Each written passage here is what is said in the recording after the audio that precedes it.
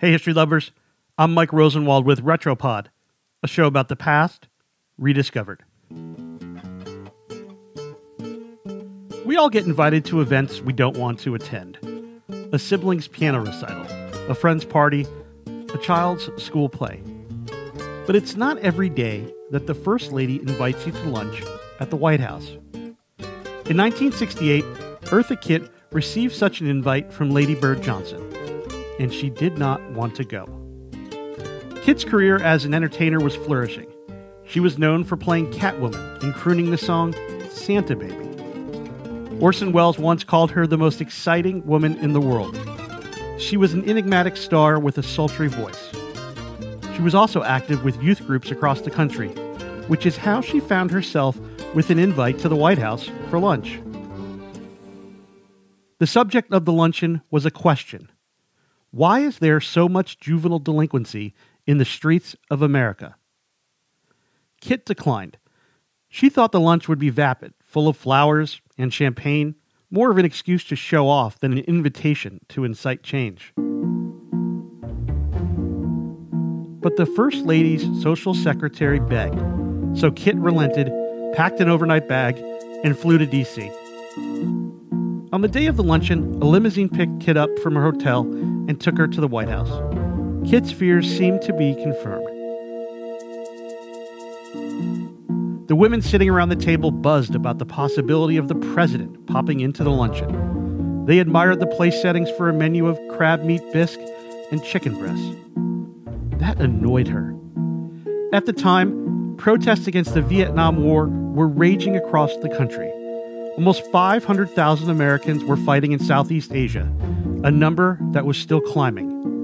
1968 would prove to be the deadliest year of the war, which would result in the deaths of almost 60,000 American troops and millions of Vietnamese civilians. None of that was being discussed.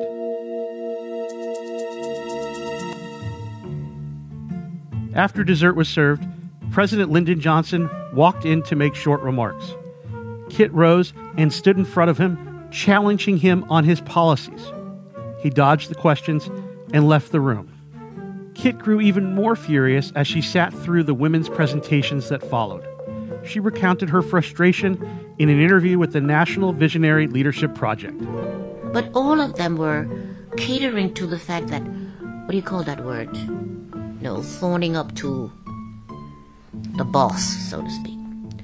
So when I raised my hand, she kept saying, "That's all right, Eartha. You will finally get your turn." Finally, Kitt's turn arrived. The actress took her place at the podium and said, quote, "I think we have missed the main point of this luncheon. We have forgotten the main reason we have juvenile delinquency." And then she let the First Lady have it about the Vietnam War. After the luncheon, no limousine waited outside to take Kitt home. But that was the least of her problems. Suddenly, Kitt's entertainment bookings started getting canceled. She couldn't find work in the United States. Her career collapsed. For several years, Kitt had to work mostly in Europe.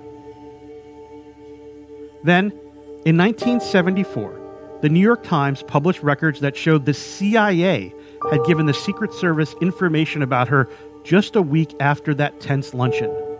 The extensive report contained secondhand gossip about her, but revealed no evidence of any foreign intelligence connections. Kitt later called the report proof that LBJ had personally blackballed her from the entertainment industry.